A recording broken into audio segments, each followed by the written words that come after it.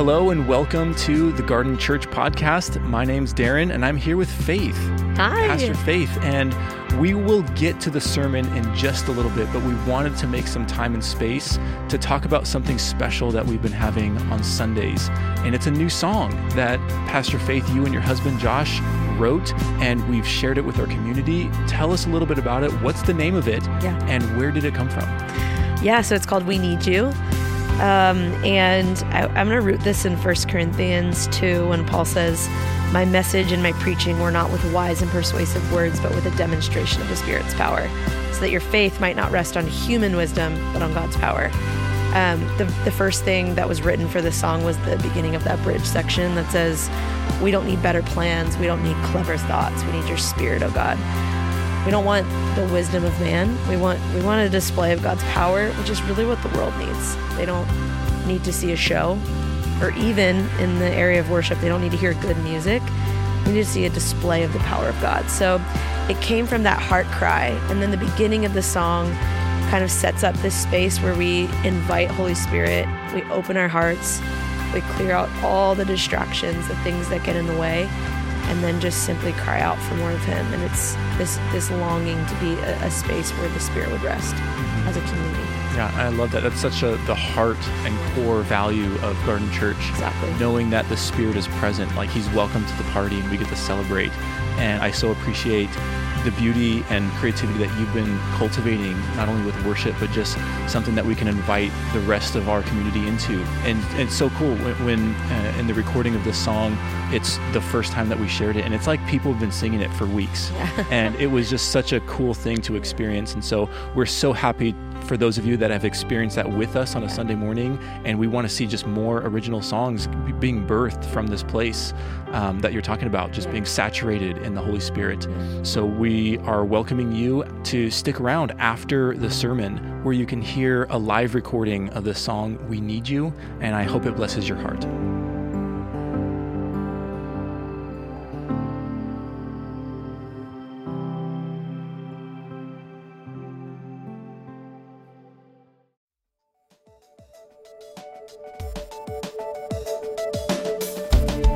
Welcome to the Garden Church podcast. The following message was previously recorded at the Garden Church in downtown Long Beach, California.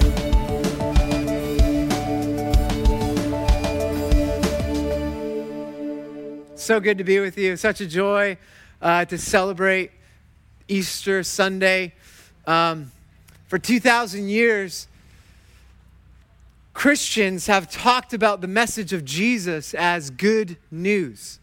And so this morning, I want to talk about what Jesus meant about good news. What did He mean when He said good news? But before that, I want to make one observation about the first Easter Sunday. And I want to talk about one problem I have with Christianity. Can we do that before I get to that? Are you guys good? Are you with me?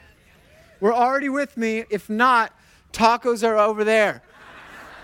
Just say John or something like that. Oh.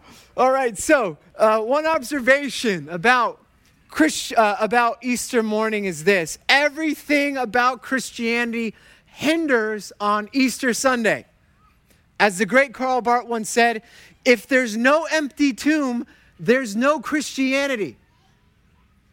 We believe in a living, resurrected Jesus. Without the bodily resurrection of Jesus Christ, Christianity is a fraud. It's not enough to be about the teachings of Jesus. It's not enough to talk about church or faith. We built our faith around this historical claim that Jesus lived, died, and raised from the dead. So I want to talk about that first Sunday morning. And let's just read this fascinating story together. So if you brought a Bible, congratulations, more crown jewels in heaven or something like that. Go to Luke chapter 24. That was a joke. I'll make sure that you know when I'm joking, okay? My wife always says, "You're not funny, Darren." No, she doesn't. She laughs. She laughs. It was my humor that won her over. As you will see today. Luke 24. Chapter 1. On the first day of the week, Sunday, while the men were sleeping in, very early in the morning, the women took the spices they had prepared and went to the tomb. They found the stone rolled away from the tomb, but when they entered, they did not find the body of the Lord Jesus. While they were wondering about this, suddenly two men in clothes that gleamed like lightning stood beside them. In their fright, the women bowed their faces to the ground, but the men said to them, "Why do you look for the living among the dead? He is not here. He has risen." What was that? Oh, there's a bee? No bees. Hey, they go on to tell the story in Luke. The women go back to tell the disciples and they think it's nonsense. Go to John's story. I love this one. This is my favorite, as you'll see. The author, John, calls himself the beloved disciple. Clever name. The one disciple that Jesus loved. Right? He writes his story of Jesus after all the other disciples were killed. So he could do that. No one could argue.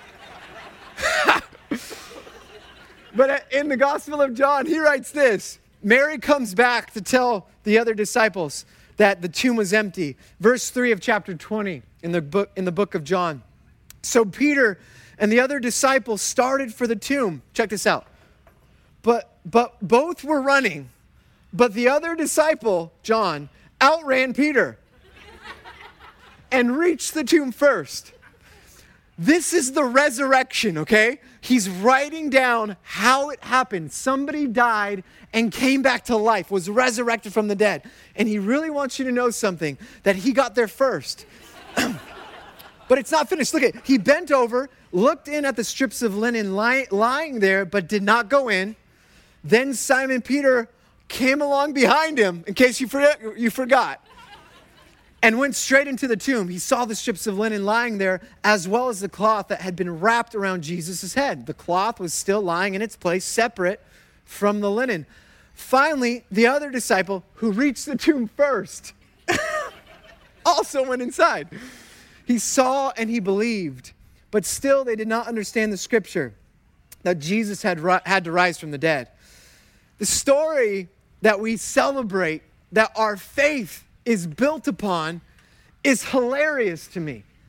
Why? Because the disciples didn't see it coming. They're confused. They forget that he had to die. The whole time Jesus is alive, he's telling his followers, I'm going to die and I'm going to rise again. And they forget what he says. They have to be reminded by guys wearing lightning colored clothes. And when it's actually happening, John wants you to know that he beat Peter. Does anybody have a sibling rivalry that they want to just confess? It's in Scripture. This is hilarious. It's funny. It's confusing. It's nonsense and doubt and forgetfulness and fear. They're bringing spices to finish the burial process. And if you were making this story up, you'd want to leave some of these details out, especially the fact that women were the first to see the resurrected Jesus. Because, let's give it up for the women. It's about time, right? It is time. That even back then, they didn't see that their accounts were credible. But Jesus saw something that we're finally getting a handle on today. I love this. What I love about the resurrection story, my observation about Easter, it's so human. This miraculous, crazy story, too good to be true, has doubt, confusion, missing the point, forgetfulness, spices for the burial, and right in the midst of your despair and defeat, empty tomb. He's risen. And if he's risen, and if he's really raised from the dead, then what else is possible? And this is what makes Easter so fascinating, that Jesus brings resurrection life right into ordinary life. This is what Easter is about. It's not some fascinating story. It's truth. It's fact. It's something that we have to wrestle with. There's confusion, there's doubt, there's despair and defeat, but yet again, the tomb is empty. So we as Christians, in case you're wondering, we believe that Jesus is Lord and raised from the dead. It's not enough to say that Jesus was a moral teacher or a great man or a great prophet. That would invalidate the words he said about himself. So, observation number one, if there's no empty tomb, there's no Christianity. You with me? But let me say this. If there really was an empty tomb, if Jesus really did resurrect from the dead, then his resurrection would validate every word he ever said. Would you agree? But before we talk about his words and his message, I just want to highlight one problem I have. Probably the greatest problem with Christianity. Gandhi said, if it weren't for Christians, I'd be a Christian.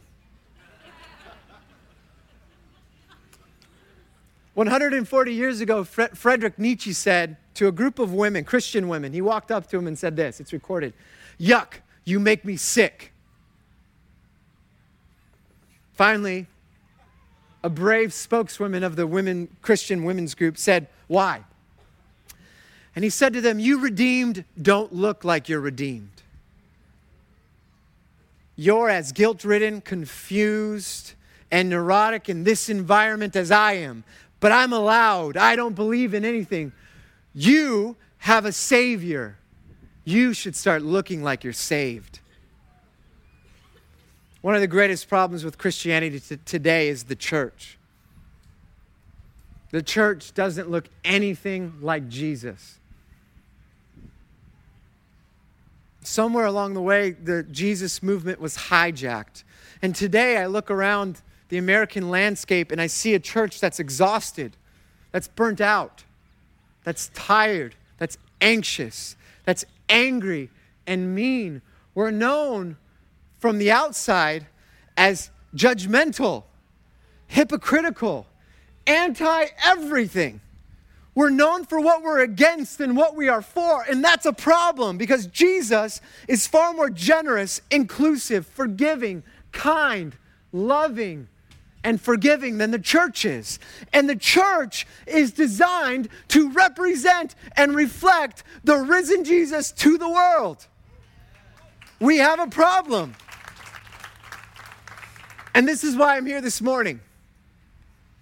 I'm here because I want you to know the real Jesus. My wife and I moved to this city to start a church because we believe the city needs a church, a vibrant church that looks like Jesus. The real Jesus. A church that's full of life, that looks as good and beautiful as the God that Jesus reveals in the New Testament. And so I'm sorry, as a pastor, for all of you that have come here today that have been hurt by the church. You have bravely showed up to an Easter Sunday because somebody brought you or dragged you or bribed you. They said, "John's buying lunch."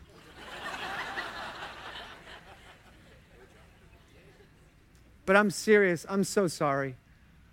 As the lead pastor of the Garden Church, I know there's so much pain in this outdoor facility. I would say room. I know that you've carried pain because people who are supposed to reflect the character and love of God have done the opposite. Where Jesus built bridges, we've built walls. We've said things, we've labeled things, we have created things built on statements of position rather than postures of love. And I sincerely apologize on behalf of the church throughout history. But I believe in a better church. I believe in a real Jesus, and I want to talk about his message because he went around Galilee proclaiming good news. And for thousands of years, Christians have talked about good news. And I think the problem with the church today is we have lost the message of Jesus. We have distorted his message. And so I just want to share with you this ancient message of Jesus. What did he mean by good news? Can we do that this morning? And then we'll do some baptisms. We'll sing some songs. We'll get some chocolate Easter egg, and we'll eat some food by John. The good news, so what was his message? Can I just share this? What was Jesus' message? In my own words, I would summarize it this way. The good news of Jesus is an invitation to experience abundant life here and now. The good news or the message of Jesus is an invitation to experience abundant life here and now. In the Gospel of Mark, Jesus says this in Mark chapter 1, verse 14 and 15. Jesus went into Galilee proclaiming the good news of God. The time has come, he said. The kingdom of God has come near. Repent and believe the good news. He came proclaiming good news. The kingdom of God has come near. He wasn't saying, good news, you get to go somewhere else when you die. He wasn't saying, good news, stop sinning and stop having fun. As many of you think about the church. What he meant by good news is this. He meant good news. God's now in charge. See, we've missed this. This is what Jesus' message was all about. This is what his life demonstrated in the Gospels.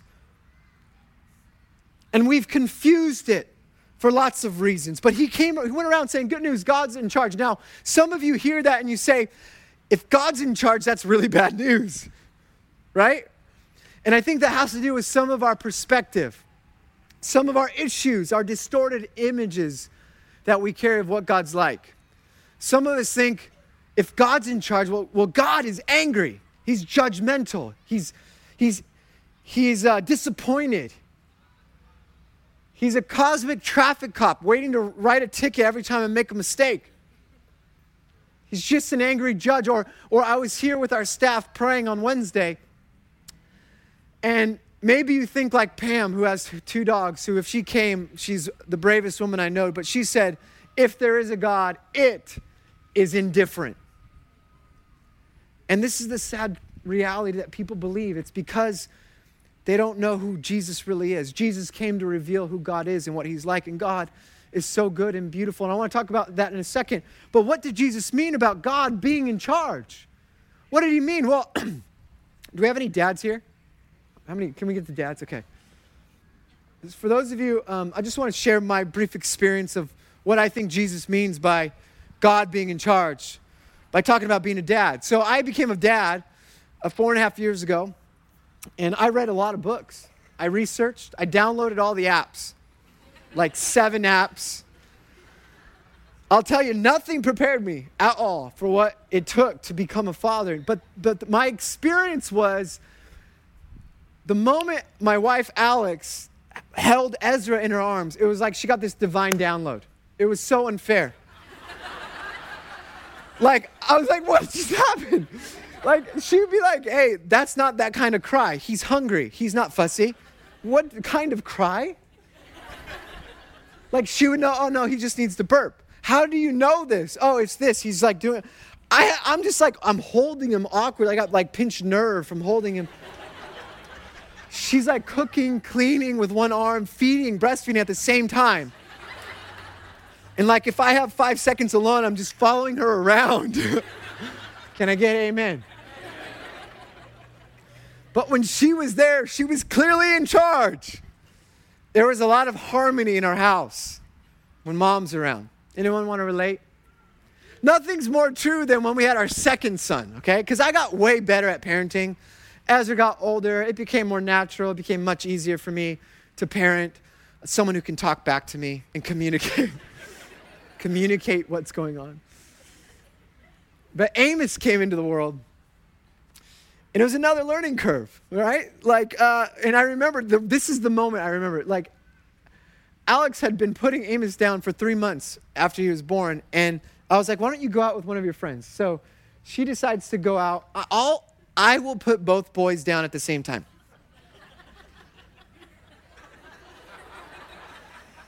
So she left.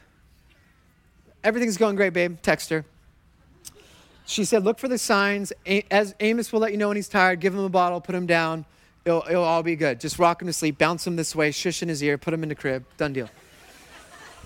So I'm putting Ezra's in his jammies. We're on his bed. I'm reading the Bible to Ezra. This is great. Look, I'm winning right now. I got this. Amos starts showing signs, I think. Ezra, I'm going to leave you in this room by yourself. I'm going to go put Amos down. No, Daddy, I want to come with you. No, you got us. No, Daddy, I want to come. No, stay here. I was reading the Bible story, let the little children come to me. As I closed the door, I walked Amos and began to give him a bottle. I think it was his second bottle, and he immediately knew that's fake. Imitation. He's pushing it away like he knows Kung Fu. I think he's not hungry. He was definitely hungry. I start bouncing him. He starts crying and clawing at my face, wanting mom, knowing I'm a substitute. He's yelling. Ezra comes running into the rescue, turns on the light. Ezra starts crying because I shut the door and his foot gets stuck in and he runs in. Let the little children come to me. Amos is crying. I'm texting Alex, dear Jesus, help me. Come back soon, God. I put Amos down. He's crying. By the time I walk through the hall to Ezra's room, Amos is screaming. I text 15 different text messages to Alex. She has her phone off. And like, Lord Jesus, this is the worst thing ever. Why would you ever do this? I hate you. I want a divorce. It was something like that. He's demon possessed. I prayed, whatever. Ezra wants to finish the story. I can't. This is what happens. I shut the light off. Ezra, we got to go to sleep. And he says to me as I shut the light off, life is hard without mommy.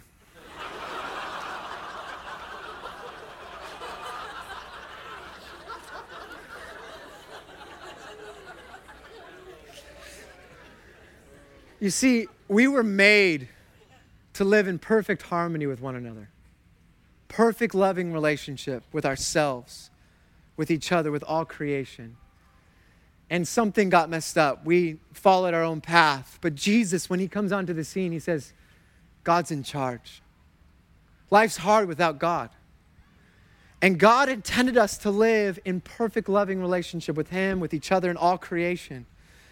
And when Jesus came onto the scene, he wasn't trying to convert people to a religion. He was trying to invite people to experience life the way it was intended to be in the first place. The way God intended life to be in the first place is what Jesus meant by the kingdom of God. A life marked by joy and peace and love and harmony and wholeness and healing and forgiveness and righteousness and the presence of God dwelling in our lives. Doesn't that sound like good news? And this is why it was good news. And every time you see in the New Testament, Jesus encounters somebody, it's a story of radical transformation or rejection. There's no in between. What happened when the kingdom of God, when God's way of life was demonstrated? It says in John 10:10, this is John's version of this idea. Jesus says to listeners, to us, I have come that they may have life and have it to the full. And that word full is abundant, nourished, true life. And every time someone encounters Jesus, they experience this life. For the sick, it's healing. For the brokenhearted, it's comfort. For the blind, it's sight. For the religious, those burnt out on religion, it's spiritual awakening. For the outsider, it's inclusion. For the sinner, it's forgiveness. For the broken, it's wholeness. For the tired, it was rest. For the oppressed, it was liberation. For the anxious, it was peace. For the spiritually imprisoned, it was freedom. True transformative life, the way God intended it to be, here and now. The good news is God's way of life available here and now. But it's first an invitation. The good news is an invitation. Jesus doesn't force anything on anyone. It's funny the way the church sets itself up, forcing you to decide. Jesus was okay with you walking away. Think about that for a moment. He is the word of life. Regularly, he'd be in front of a crowd. He'd say, you have to die to yourself to follow me. Talk about a seeker-friendly message. You want to know what I can do for you? I can teach you how to die well.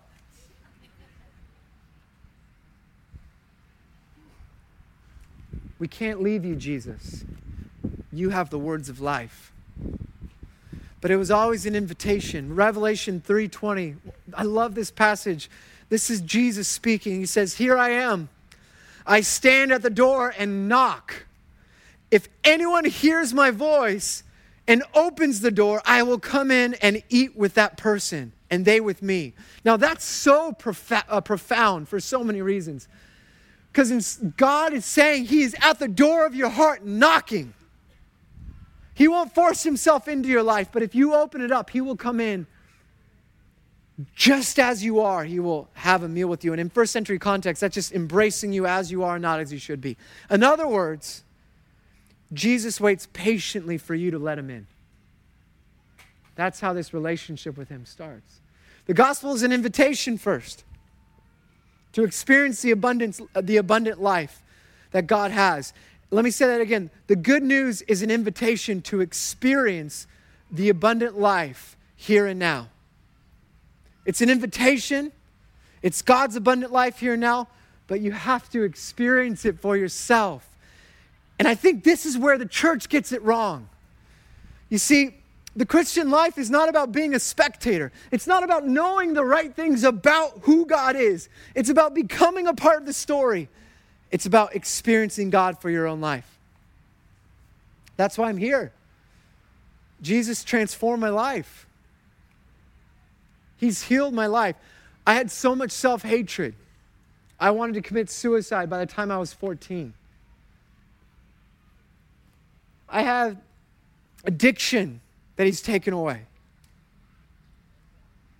I had such bad insecurity. I would walk into a crowd and think everyone's judging me. I felt like I had no value or worth. He's transformed the way I see the world, the way I see myself. He's transformed my marriage when I thought it was broken and done. He's healed my marriage. He's healed parts of our marriage that no one could have healed. No therapy could have healed. He's transformed my life. He's helping me with my anger right now. Amen? Where's my babe? I'm looking at my wife. I've been getting better. I could talk about the time that I was ambushed by God's love in prayer. And I felt what I would say is electricity through the Spirit of God all over my body. I could tell you about the time I watched and was praying with a guy who couldn't hear out of his ear. He was deaf and heard sound. I could tell you about the time cataracts disappeared from someone's eyes as I prayed. I could tell you about backs being straightened. I could tell you about my UPS friend, Eddie, who got healed and gave his life back to Jesus. And every time he sees me, he thanks me because God healed his life. I could tell you about my best friend, John, who wept on my floor in prayer because the Holy Spirit, through a word of knowledge, began to heal the pain of his father abandoning him as a child. I can talk about those experiences. But it's like me trying to describe a song to you that you haven't heard. You're either going to get it or not. Can I prove that to you? Can I have 3 volunteers? Do you have 3 volunteers in the crowd? Okay, wait. Let's do this. Where are the 3 clipboards? Okay, Faith. Someone volunteer over here. Okay, I need one more volunteer back by John. John, raise your hand. Look where John is. Who can volunteer? You're not going to have to come up. You're not going to have to you're going to write something on a piece of paper. Okay, where's the other one? There's one more. Wait, okay, right here. Michael. Okay, Michael, right there. Okay, I got my 3 volunteers. Listen, volunteers, this is just for you. You're going to be given a song. You're going to be given headphones. Write and describe in your own words the song so everyone else knows what you're listening to. Sound good? And we'll come back to you. So they're going to describe a song And we're going to all say, oh, I get it. I totally know what you're talking about. So the rest of us, pay attention. You listen to that. Take your time. I'm going to stop you in just a few minutes. Write clearly, okay? Legibly, okay? I don't want to be like, is that a T or an I? Okay, so 1 John chapter 1. For those of you that brought your Bibles, check this out. What do I mean experience? 1 John chapter 1. This is that beloved disciple writing to the church again. He says this, from the very first day we were there, taking it all in. We heard it with our ears, saw it with our own eyes, verified it with our hands. The word of life, Jesus, appeared right before our eyes. We saw it happen. And now we're telling you what we witnessed was this. The infinite life of God himself took shape before us. We saw it, we heard it, and now we're telling you so you can experience it along with us. This experience of relationship or communion with the Father and his Son, Jesus Christ. Our motive for writing is simply this. We want you to enjoy this too. The first disciples of Jesus, when they talked about what they wanted for the church, their desire was that the church would experience Jesus themselves. That they would enjoy the experience of communion, relationship with the Father through the Son, Jesus Christ, through his Spirit. The followers of Jesus wanted you to experience the presence of Jesus. Jesus wasn't trying to convert you to a religion. He was simply enlisting you to be a part of a revolution. He says, the kingdom of God has come near. Repent and believe the good news. Repentance was to change your mind. Belief wasn't about just believing the right facts. It was about participating. It was about living out what you've come to know is true. And in the first century, we have outside of the Bible writings where revolutionaries used the phrase, repent and believe in the Greek. And it meant, let me find exactly what it meant. When Jesus used the words, it didn't mean stop sinning, although that's part of it. It meant to realign or reorder your life around this new idea, this new vision, this new reality. And for Jesus, it's the good news that God's in charge. Realign your existence. Join the revolution. Let down your preferences and your dreams and become a revolutionary in this new kingdom vision. It's a little different than stop sinning, stop having fun. It's become a participant in the kingdom of God. Extend God's way of life everywhere you go, to everyone you meet. Are you with me? How are we doing? Can I take those songs now? Hey, can we collect those? I know you didn't hear the whole song, but you got to experience it for yourself. So let me demonstrate this. I'm going to have you volunteers bring this up. Thank you so much. Give it up for the volunteers. You're amazing. Thank you. I got some water. Thank you, Faith.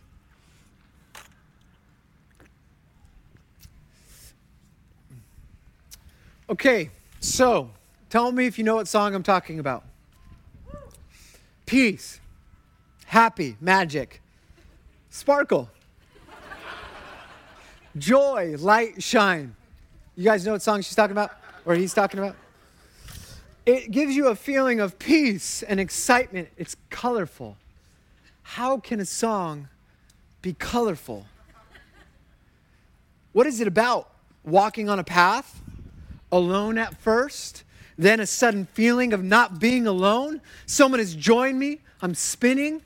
Do you know what song they're talking about? Epic.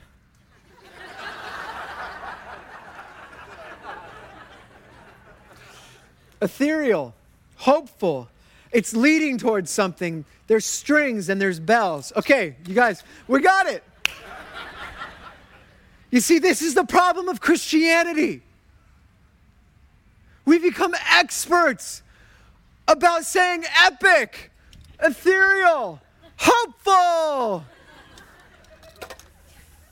But our job is to simply play the music in our lives because we were made to hear the music. Let's see if having experienced the song, now if these words might make a little more sense of what we've experienced, shall we? Will you play that song?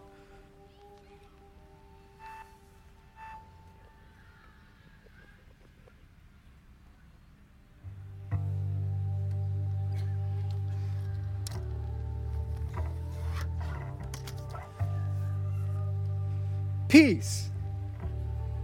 A feeling of peace. Walking on a path. Can you turn up the song a little bit?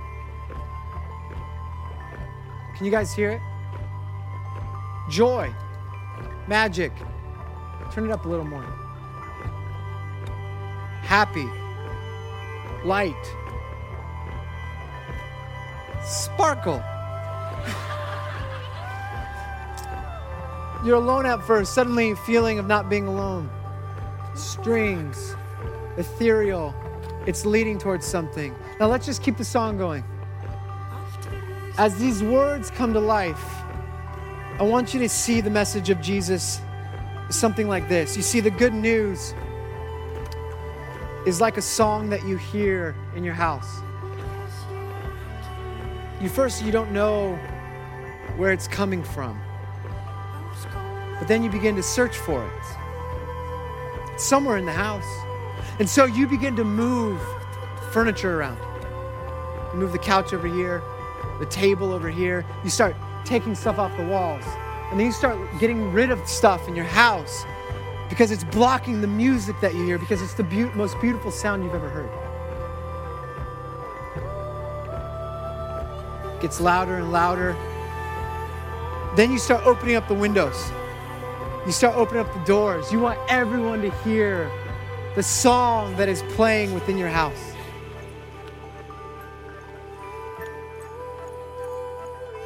Eventually, you've rearranged your entire home and your entire life around the song, just for the sake of others, that others might experience the song that you've come to love and appreciate. See, that's what Jesus is like. Do you hear the sparkle yet? Does it sound like we're going somewhere? Are we walking on a path alone at first and suddenly we're not alone? Let's keep listening. Jesus reveals what God is like. God is love. He invites you to experience this God. The God that loves you, He loves you as you are and not as you should be. And this is good news. And it's too good to be true. That all you have to do is say thank you for the gift that Jesus wants to give you. And if you're anything like me, you will do everything you possibly can to earn it. To say you're worthy. You're so confused because you've tried to prove everything to everyone else that you are lovable, that you are good enough. But that's not the gospel.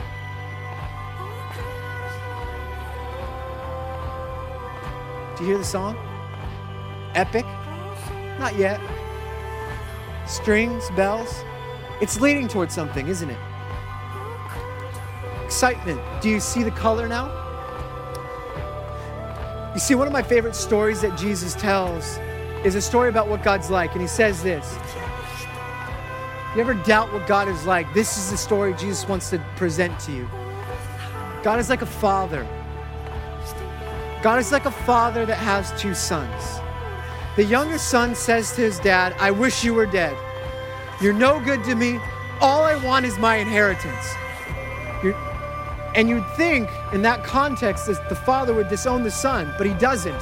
The father does the unthinkable. He gives his son the inheritance. And the son takes off. He takes the money and he spends his money and squanders it on wild living. And a famine strikes and the son loses everything. So he goes to look for work in the fields and he's feeding the animals. And as he's getting to the place where he's starving, he wants to eat the food that was given to the animals. He realizes that the servants in his father's house have more than enough. So he'll go home and beg his father for a job. So he makes that long journey home and he rehearses his speech. Dad, I'm not worthy to be called your son. I've sinned against you. I can't be forgiven. And one of the greatest verses in the Bible is this, Luke 15:20. So the son went to his father, but while he was still a long way off, his father saw him, filled with compassion for him, ran to his son and couldn't stop kissing him. The son, exhausted from the journey, pushing his dad away. Dad, I've sinned against you. I'm not worthy of being called your son. And the dad doesn't listen. He calls to his servants, son, get a robe on my boy. Calls to his servants, give me a ring. My son who was dead is alive. My boy who was lost has been found.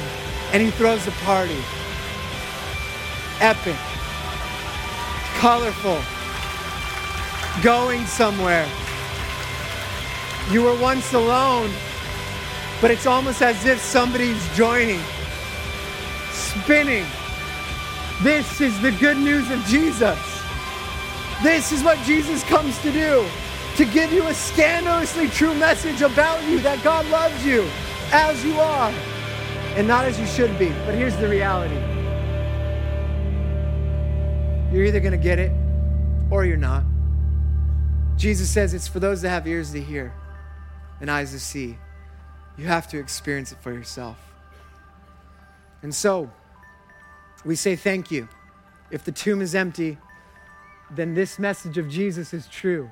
And that's why for thousands of years, Christians have said, He is risen. He is risen indeed.